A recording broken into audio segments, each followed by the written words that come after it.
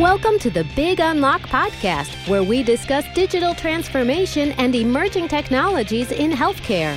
Hear some of the most innovative thinkers and leaders in healthcare and technology talk about how they are driving change in their organizations.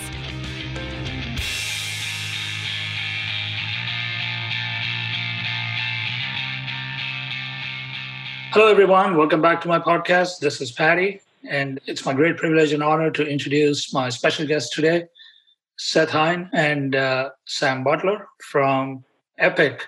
Seth and Sam, thank you for setting aside time, and welcome to the show. Thanks, Patty. Thank you. Very good. So let's jump right into it.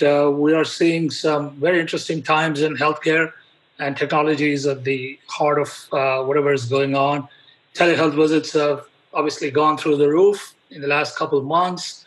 By now, that is old news. We also saw one of the leading telemedicine platform companies announce their results, and as expected, they kind of blew through their numbers and their forecasts, and their numbers were off the charts. So let me start by asking you folks, are we going to see the telehealth visits pull back to a lower number in a steady state, maybe later in the year? Or are we seeing some kind of a permanent shift of certain types of care to a telehealth model by default in future? Yeah, I think that we are going to see video visits as an integral part of healthcare from now on. And it took this pandemic to really show how efficient and useful a video visit can be. In my practice, I did pulmonary and critical care before joining Epic, and I can remember many times seeing patients in my office, elderly men in a wheelchair with oxygen, and for every visit, this patient had, say, a visit every 3 months. A family member would have to get off work, go get grandpa, put him in a car, get their oxygen set up, get him into the clinic, get him into my exam room, which typically needed some furniture rearrangement to fit the oxygen in the wheelchair, all for me to visit with him for 10 minutes. Yeah. The physical exam was limited in any emphysema patient. There's not much to hear when you listen to their lungs. And I used to think back then, wow, what a waste for the whole system. The family member usually had to take off work to bring the father in, and many times I could have done that visit as a video visit. But what stood in the way years ago and up until recently was that it was very difficult to get reimbursement for a video visit. In fact, Medicare had this rule that the patient had to go into another healthcare system and sit in an office and then video between that office and the doctor, or you couldn't get reimbursed. Now, with this pandemic and the emergency rules change, we're allowed to see patients with video visits and bill standard office visits, E&M codes for those visits. So we've seen it explode. As you mentioned, we saw 2.5 million visits in April alone. And many customers we know one customer that went from 3,600 visits a year to 3,600 visits a day, video visits. It's here to stay. It's here to stay. I have a follow-up question on that too, Sam. So you mentioned your specific experience as a pulmonologist, and some use cases have been, for want of a better word, better candidates for televisits than others till the recent past.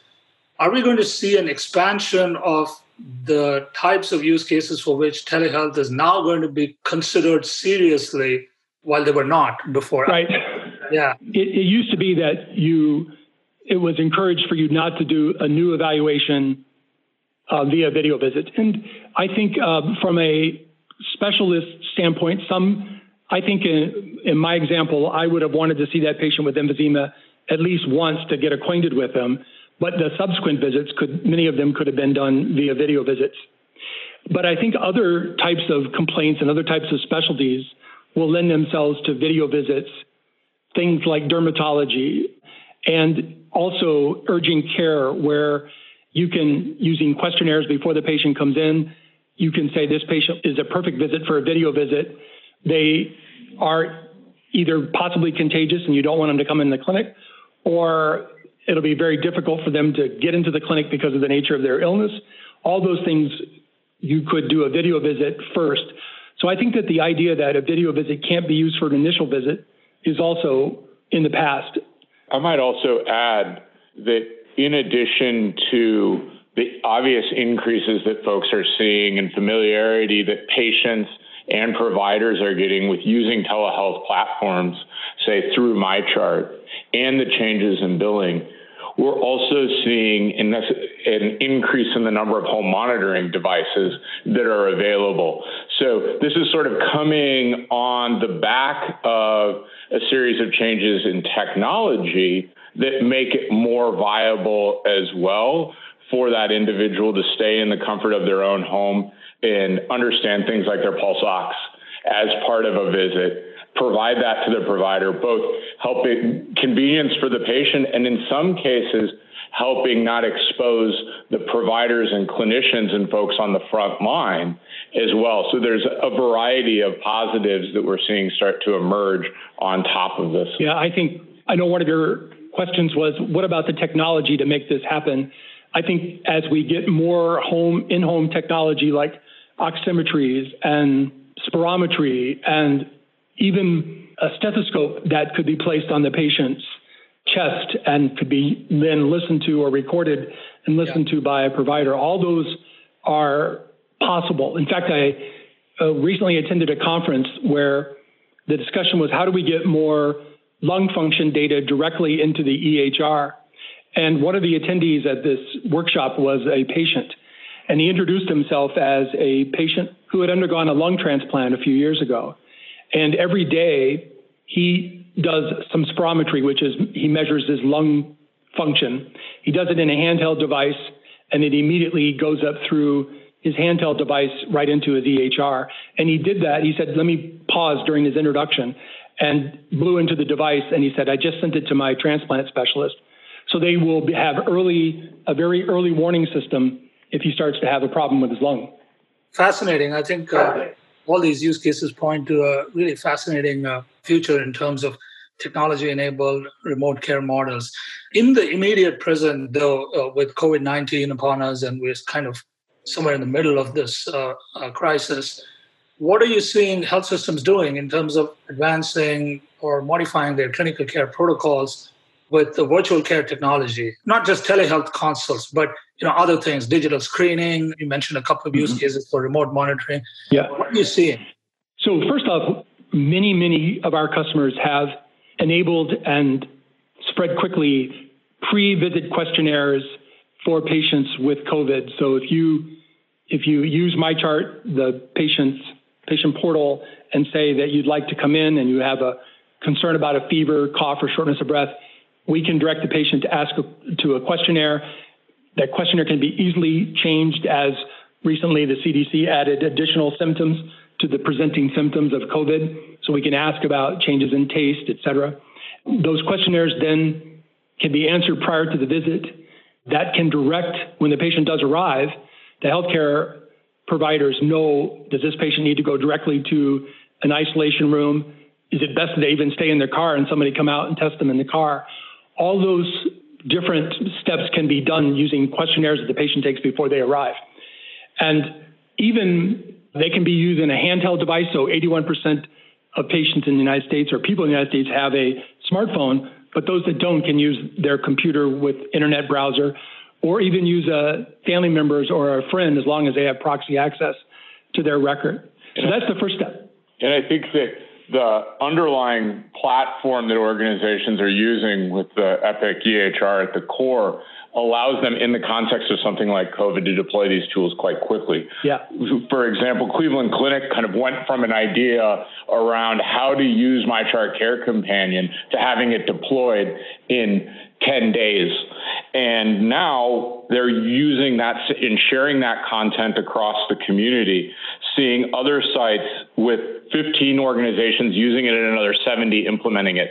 And it's been that kind of core platform that allows those organizations to innovate in that way and then to spread what they learn to other organizations to help all care for their patients more effectively. I think the other interesting piece here is that these tools both help at the point of care in regards to those patients having been able to fill out their questionnaires at home and provide asynchronous visits, but they also into helping with public health, where we have deeper information and a better understanding of symptoms across the population, for example. Yeah, and what Seth was talking about, the first part was questionnaires that I was going to talk about. The second one is Care Companion. Now, Care Companion is a tool that we use for, typically we thought it would be great for monitoring patients with diabetes and heart failure at home over a protracted period of time. But what it's being used for now with COVID is to monitor patients with confirmed or presumed COVID infection, monitoring them while they stay at home and doing early detection of symptoms that would indicate they need to come to the hospital. And Cleveland Clinic developed that from 0 to in place in 10 days. And then, as Seth said, have spread that to other customers as well, the actual content of the protocol. So a patient can be monitored at home, given daily tasks to monitor their temperature, their oximetry, their symptoms. They have tasks to read and become more educated in, as they start to feel better, what should they do as far as keeping their family safe or their friends and as they go back out into the community. So there's educational tasks. And then the questionnaires and data that they're entering are automatically monitored. And if a problem develops, like a declining oxygen saturation, even before it becomes abnormal, it can be sent to a case manager who can then contact the patient and do one of those video visits we talked about to check with them at home. So it's all working together. Yeah, I actually really like the idea of co-developing a new solution for an immediate need or even for a future need, as an example of Cleveland Clinic, and then making it available to the broader community of your clients. Yep. And in that context, one of the things that has been in the news as a collaborative effort between technology companies, among technology companies, and between technology companies and health systems is contact tracing. And I'm just curious to hear your thoughts on this technology as an effective tool for checking the spread of the virus. And is Epic doing something in this regard? Are you working on a contact tracing tool? Yeah, I alluded to pieces of this a moment ago in regards to MyChart functionality. And I think broadly looking at contact tracing and possible technology implementations for supplementing it in the community, its effectiveness is really driven by broad adoption. And I think that in the context of some of the technologies that are being discussed today, there are reasonable considerations that might limit that adoption in certain contexts, both privacy as an example for some of the technologies that track and understand what individuals have come in contact with others, as well as limitations in regards to the use of those technologies in certain communities and certain populations. And as a result of that, we see this as one piece of the puzzle in understanding and tracking the spread of disease across the community and helping understand who may need to self-isolate, for example. But it needs to be augmented with other capabilities, both technology as well as kind of good old-fashioned folks reaching out to others to make sure that they're taking care of themselves and their loved ones and isolating where appropriate. So we certainly see it as part of the puzzle, but it needs to be augmented to fully account for the whole population. I was going to say we are improving some of the functionality of MyChart to allow, if the patient gives it permission, to have like a home screen that says, like, I've been recently tested and I am negative. So that can be, and also allow patients to enter a negative test from an outside source that didn't come from the healthcare system.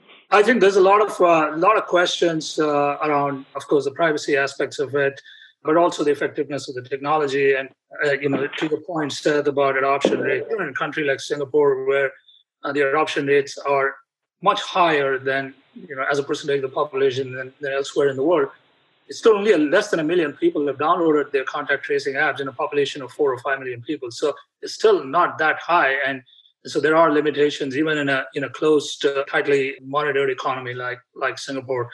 I read somewhere interestingly the the emerging job of this year is contact tracer. So, it's going to need a lot of people to actually follow through and track down people who potentially may have been infected as indicated by one of these contact tracing tools. So it's going to be very interesting, I guess, to see what emerges next and what the long-term implications of these technologies are. I think in addition to the contact tracing technologies kind of directly around understanding folks coming in contact with one another, using smartphones and other devices to allow folks and enable them to track and understand their symptoms, COVID, flu-like symptoms, for example, and using that to understand at a population level how things may be spiking or declining as we're kind of going through this period of social isolation right now. I think that can provide real value in understanding how and when we can start to open things back up. That's a great segue to another question I was going to ask. Hospitals are now turning to AI tools to risk profile patients and predict deterioration, specifically in COVID-19. I know Epic has launched a tool to help with this. Do you want to talk about that a little bit, Seth?